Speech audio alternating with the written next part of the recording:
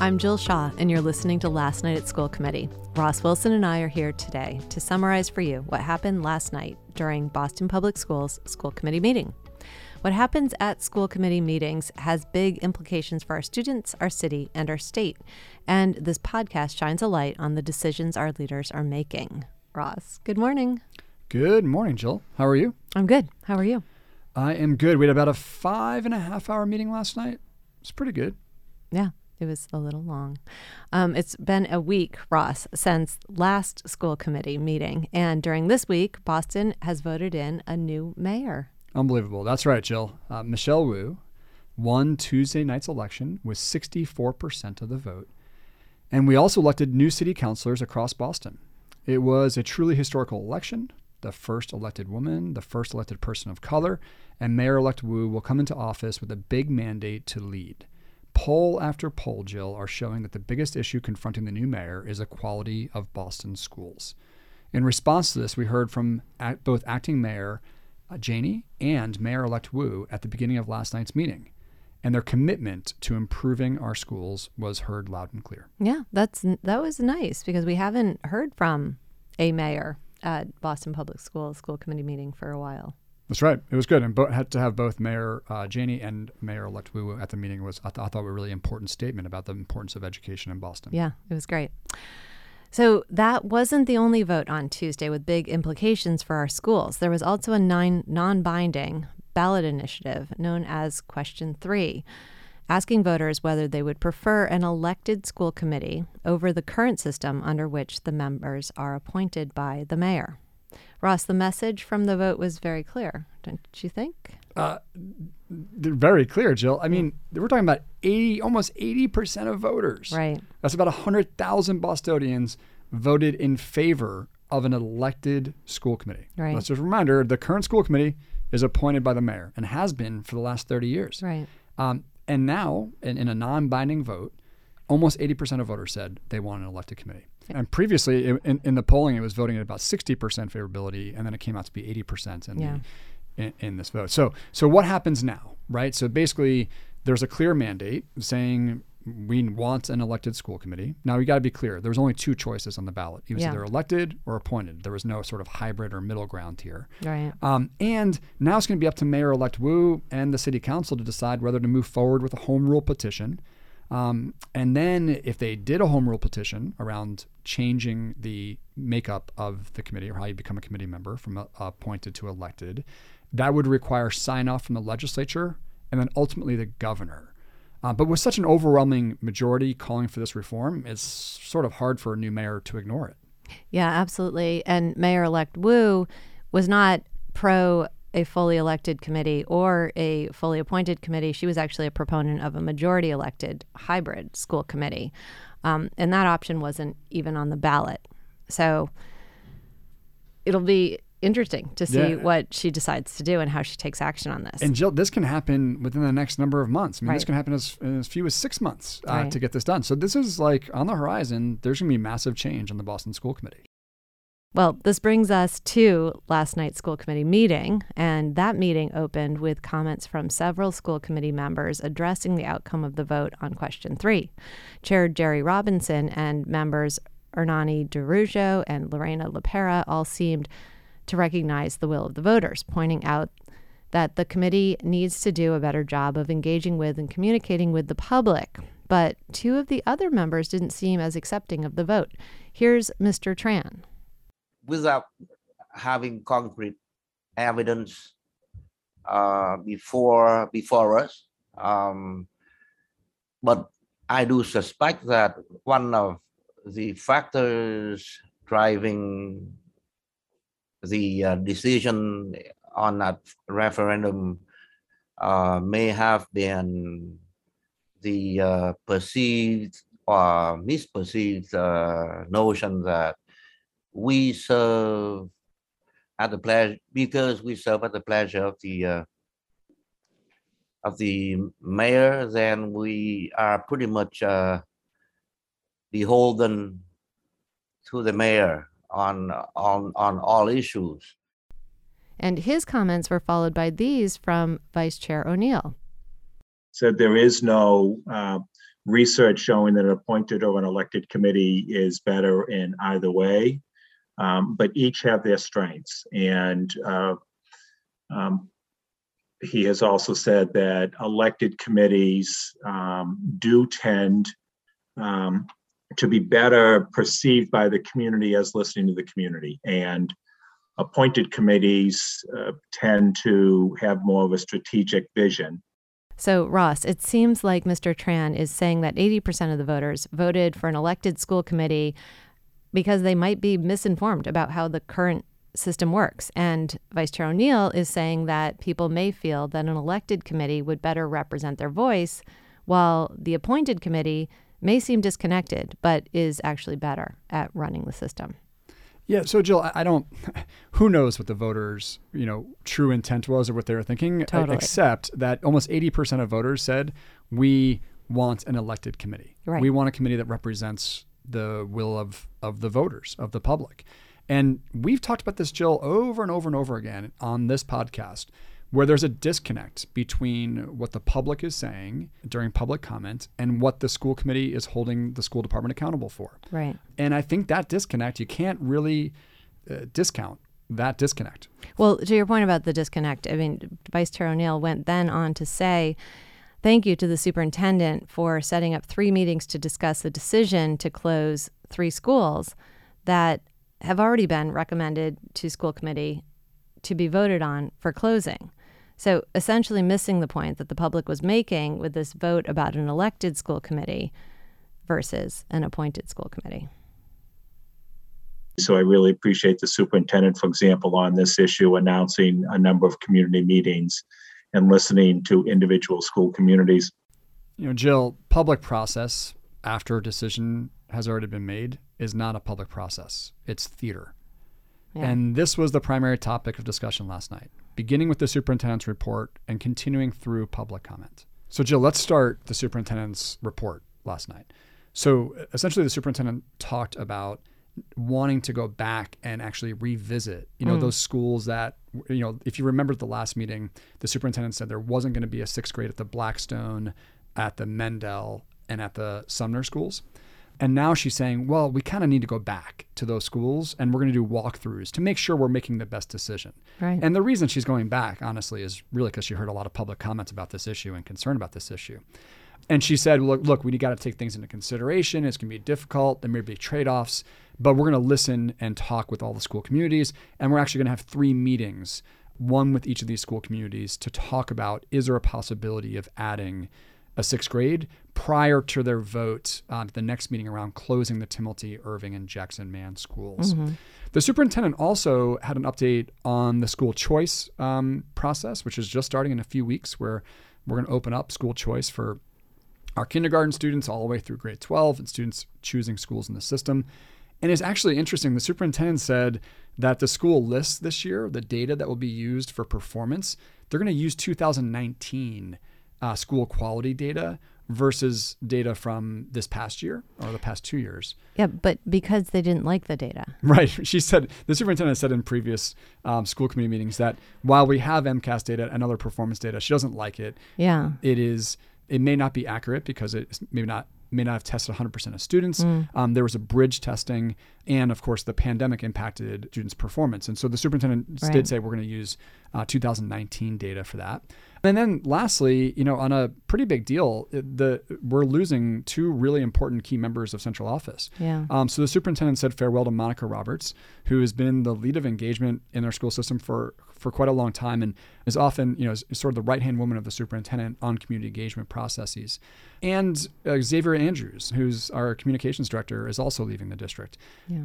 It's interesting. And that brings us to public comment from last night, where we heard from dozens of Boston parents who are frustrated about the lack of direction, communication, and transparency from the district, and they're worried about where their children are going to attend school.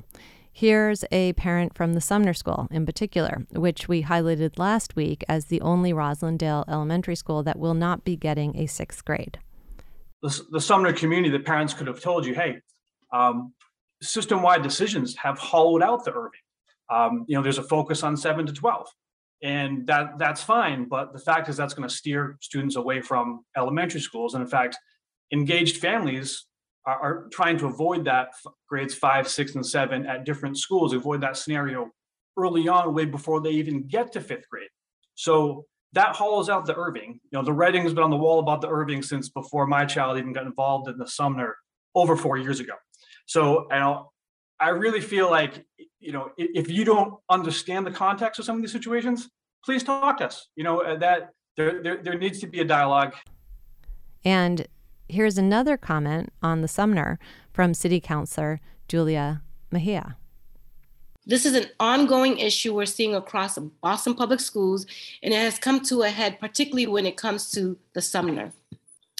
Parents of the Sumner have been led to believe that each of the 4 Rosendale elementary schools would be getting a 6th grade. However, that all changed last week when parents at the Sumner School received an email saying that that wouldn't be the case. This was the first time in over a year that parents at the Sumner had been contacted regarding the 6th grade plan. Keeping in good communication with parents is essential, not just because parents rely on information to make the best decisions as possible for the children, but because it is the responsibility of Boston Public Schools to earn and keep the trust of our community. And it wasn't just Sumner parents. This was a consistent theme we heard from parents across the city. Here's a parent from the Blackstone, which is also being denied a 6th grade. Como madre, siento inquietud y preocupación de dónde irán a estudiar nuestros hijos. As a mother, I am concerned of where our children are going to end up going to school at. Ya que BPS va a cerrar las escuelas intermedias Timothy, Irving y la Jackson Maine, mientras que la escuela Blaston, la Sumner y la Mendel no tendrá aula de 6º grado. Because BPS is going to be closing the middle schools, and the students of the Saunders schools will not have a 6th grade. Ross, there were so many public comments that effectively said, what are you doing? Why are you doing this? Where are my kids going to go to school? What is missing is a leader who has cultivated a relationship with the community and with leaders in the community who can help her and help school committee be transparent about decisions that need to be made because the district is shrinking. Ms. Robinson started the evening out by talking about a district of 52,000 students. We understand that it's really more like 48,000 students. And so it's very important to get these details right if you're also trying to communicate why certain schools need to be shut down. It's unlikely that folks will feel good about their school losing traction, losing grades, being shut down entirely. But if this is presented with empathy in the context of a master plan, then at least families might better understand why decisions are being made. Committee member Lorena LaPera talks about this in her comments to the superintendent. I think one of the pieces that I haven't heard too much more about, so we've heard about visiting schools that could potentially, that aren't slated right now to have additional 6th grade in their mix, which I appreciate that continued evaluation and community engagement. I think the part that I'm still have questions around is the proposed expansion of some of the 7 to 12 schools. As I mentioned at our last meeting, I really want to understand how the quality of the academic opportunities that exist in those schools is a part of the thinking process around expansion in those schools. And so that's really my only question. The other pieces, I know we're still working with community, but I want to understand how some of the proposed 7 to 12s can really be a viable pathway for students and families. Yeah, that's good questioning. And we are working right now with the impacted schools, and then we will outline the process for our remainder of our high schools and the remainder of our K-5s. As we shared in the presentation last week, we also know that this could impact our K-8s.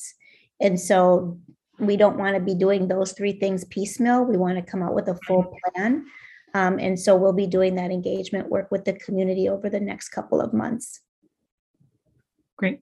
I just want to reiterate, I mean, I guess it doesn't matter because I may not be here, but should I be in this position, I think it would be really important for me to understand what that holistic plan looks like prior to making a decision on any school closures. It might be a moot point, but it's something that I feel should be on the record for how I'm thinking about grade configuration. So Jill, a master plan is really the thing that would tie this together. This is what the superintendent, her team, and the school committee need in order to be transparent about the moves they are making and really to address the declining enrollment of the district long term. And what we heard around the decision making of the school department last week was that they were making decisions really temporarily. They're adding temporary classrooms. There's no real plan long term for pathways for kids. And then we even heard from the superintendent that there may be some upcoming meetings to present a longer term plan. Well, that needs to come before we make these decisions about school closure and adding grade levels and so on. Well, right, because context is important. Absolutely. So there were 2 votes last night. The first was about giving the superintendent temporary flexibility of the assignment policy governing advanced work class, which is a fading program in BPS. All members voted in favor of giving the superintendent flexibility except for Mr. D'Arugio, who said this. You highlighted a piece that I think is critical for me, that we have this emphasis on making sure that we provide rigorous curriculum across our schools, and I worry that the flexibility piece, we're just kind of rolling it forward. I think the curriculums are out there. I think we can do this. So that was a concern that I expressed at a prior meeting as well. That how does this fit into that bigger picture? So Jill, advanced work classes has dwindled down to just, I think, a few classrooms around the city at this point. And the Excellence for All program, which we've touched upon in the past, is supposed to have replaced advanced work class in every school. So that, in fact, every student in grade 4 and grade 5 would have Excellence for All, which is a high rigor, high expectations program. For everyone. For everybody. And the problem is, that we don't have that expanded yet. There is no plan for how to have Excellence for All in every school. Right. And so this relates to the theme we heard all night, is like, how does this fit into the bigger picture? Right. The second vote, moving on, last night was to approve the performance goals by which the superintendent's performance will be judged. This vote was quick and it was unanimous. I think it was over in about 5 minutes, but as we talked about last week, these goals weren't very specific or very measurable. Jill, this is something near and dear to my heart. SMART goals, Right. Specific, measurable, attainable goals. And, the school committee says this is the most important job they have as a Right. school committee is to evaluate the superintendent. Every teacher, every central office staff member in BPS is expected to set goals and meet those goals in their performance each year as part of their evaluation process. They work with their supervisor to create these specific, measurable, and attainable goals. How can we expect thousands of BPS staff members to do this process when the superintendent, who sits at the top of all of that, is not held to the same standard? And let me tell you why here, Jill. Like, the first goal the superintendent has is to significantly improve outcomes of students who are English learners by increasing the district's capacity to meet the needs of English learners. And there's a sub-goal here, which is making progress. And it says increase progress towards English language proficiency as measured by access on the ELL's exam. And then it says data to be released in October of 21. So there's no data. Well, that's last month. And we're in November. Right. But there's no baseline data. Right. And not only is there no baseline data, there's no goal set Right. to say this is what we should achieve in 2021-22 school year. Right. It's just interesting that no one asked that question, given. Literally no measurability. So Yeah. here's another goal. Reduce the proportion of students who are chronically absent. And it says the actual number is 30% in school year 2021. And then there's no goal. Right. So I don't even know, like, reduce the proportion of students. I don't know what that means. Right. Reduce the proportion of students who are chronically absent. And there is, if you reduce it by 1% or 0.1%. By any percent. By any percent, you've achieved that goal. Again, Right. no measurability. Right. I can go on. There's five Right. main goals and multiple sub goals. Right. None of them are measurable. Right. None of them. And we have no idea if they're attainable, They're definitely not specific enough. Right. This is really just, I'm really frustrated with the school committee that their key job is performance evaluation and setting standards and setting goals with the superintendent, and they ignored one of their most important jobs. Yeah. That must be disappointing for the rest of the district. Well, then we moved on to 2 reports of the evening. The first was about air quality, and there were 2 drivers in particular: COVID-19 safety and the fact that 20% of students in BPS suffer from asthma, including the fact that the buildings are very old and that a lot of this work hasn't been done for decades. And it sounds like the district is making progress on installing air filters and air quality sensors. They have a pretty detailed plan, and they'll be able to get even more specific as all of the elements of this are completed. Student Representative Tiffany Lau had this comment about the lack of consistency around air quality and safety measures in school today. I would really like to push for kind of a guideline for teachers on like windows and how to like manage the settings on like windows and like fans and all that, because kind of like how Ms. LaPera said about her kid, I go to a school where some of the teachers put the windows all up and some of them have them all shut and the room feels like it's 70 degrees. So like having to like wear like a heavy coat to one classroom and then taking it all off in another, it's really frustrating sometimes. And then just like not being comfortable in the setting, like where we want to learn and like be socializing, especially after the COVID, like no matter what, kids want to be at school right now to socialize. So like, I feel like the comfortability of our students should be prioritized, but also like safety as well. Later in the meeting, we also heard that clean water remains an issue. Here's the superintendent. We send our children to school buildings, 60% of them built before 1940, many of them without clean water, and there's a lot of work to be done.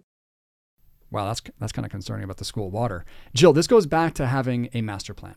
This work is all reactive, and it isn't clear what needs to be done tactically today to ensure every school is safe for our kids. Totally agree. The last presentation of the meeting was about academic vision. Ross, what is Drew Eccleston's team trying to accomplish? So Jill, look, this presentation, I encourage everybody to take a look at it. We'll post the presentation to the blog. It's hard to disagree with anything that's in this presentation. No, yeah. There's a slides, lot of... The slides are actually very clear. Very clear. Yeah. But let me read you just a short excerpt from the presentation. We also want to provide a model for what ambitious instruction can look like for all content areas, as well as a fully actualize the multi-tier system of support with high-quality universal instructions at Tier 1 instruction, and then the interventions in Tier 2 and Tier 3 that provide access to grade-level content within an inclusive environment as much as possible. Yeah. Yeah. So here's what the presentation was all about, and that's just a quick example. There is a lot of education jargon, a lot of action words, a lot of high inference, a lot of abstract words in this presentation. And so that's what makes it easy to be like, yeah, that sounds good. There, this word or this phrase, ambitious instruction and learning, ambitious teaching and learning was mentioned over and over again. I like the word ambitious. I kind of, that's a good word. I have no idea what it means in this context, right. So like if you're walking around the district to thousands of classrooms, what does ambitious teaching mean? Right. And so that's what's hard to understand. Like it's easy to agree, like, yeah, that sounds good. We're all thirsty for an academic vision and for a plan. We just kind of need to understand what it actually means. Well, and there was the point about every student should be taught grade level material. Right. Yeah. And I don't know why that's not contextually the center of the conversation, right? Because given that kids may have learning disabilities, kids may be new to this country, kids may only be able to learn in, their native language or learn best in their native language. There's all of these other constructs, right? Then we have to address in order to teach kids grade level material. But we didn't hear any conversation about that. What we do know, Jill, is the most impactful thing for a child's education is a great teacher. Right. And really what we need to hear is how do we support those great teachers in every classroom? And if I was a teacher last night, I would kind of be like, I think I'm doing a pretty good job of ambitious teaching and learning. Right. I'm not sure what you expect of me, though. Like, I'm not sure what you're saying. I think we have to really unpack this theory of action, because right now we see a central office that is using ESSER money and outside money to build more and more supervisory positions that will, we think, try to impact teaching and learning in every classroom in our city. And that's a real question, right? What does a central office do? Can central office actually have an impact on teaching, on every teacher, right, on every student? Or do we give the tools and resources to every school to do that work? And I think what we saw last night was, if we unpack sort of the theory of action from Dr. Eckelson and the academic team, it sounds like they want to lead much of this work at the central level, right, and have that impact on teaching and learning in every classroom. That's something that should be discussed over the coming months, because that's a big strategy and a very expensive strategy too. If we're building up a big central office, when those ESSER funds go away, how will that work be sustained over time? Right. And they did talk about, isn't this a massive transition from something that exists today to this, what they're envisioning? They talked about a massive transition. It wasn't clear what that transition was. They didn't articulate it, but it very well may be a transition from, quote unquote, autonomy or autonomous schools to a more centralized school system. Yeah. That is the case. We got to get much better than saying words like ambitious teaching and learning, and get much more exact about Very that. granular, yeah. Well, it sounds like that was an initial presentation, and there's a lot more work to do, including meetings with the public and meetings with students and teachers and principals before it kind of really gets nailed down. Yeah, it's going to be a 10-year plan. That's a big plan. That's what they said.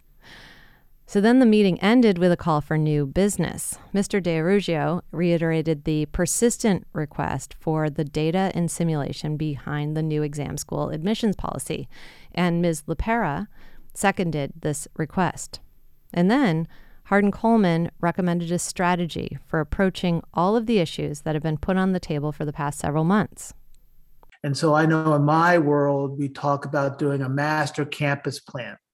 And it's a 10-year plan, and you go to every building, and there are people who do that consciously for a living.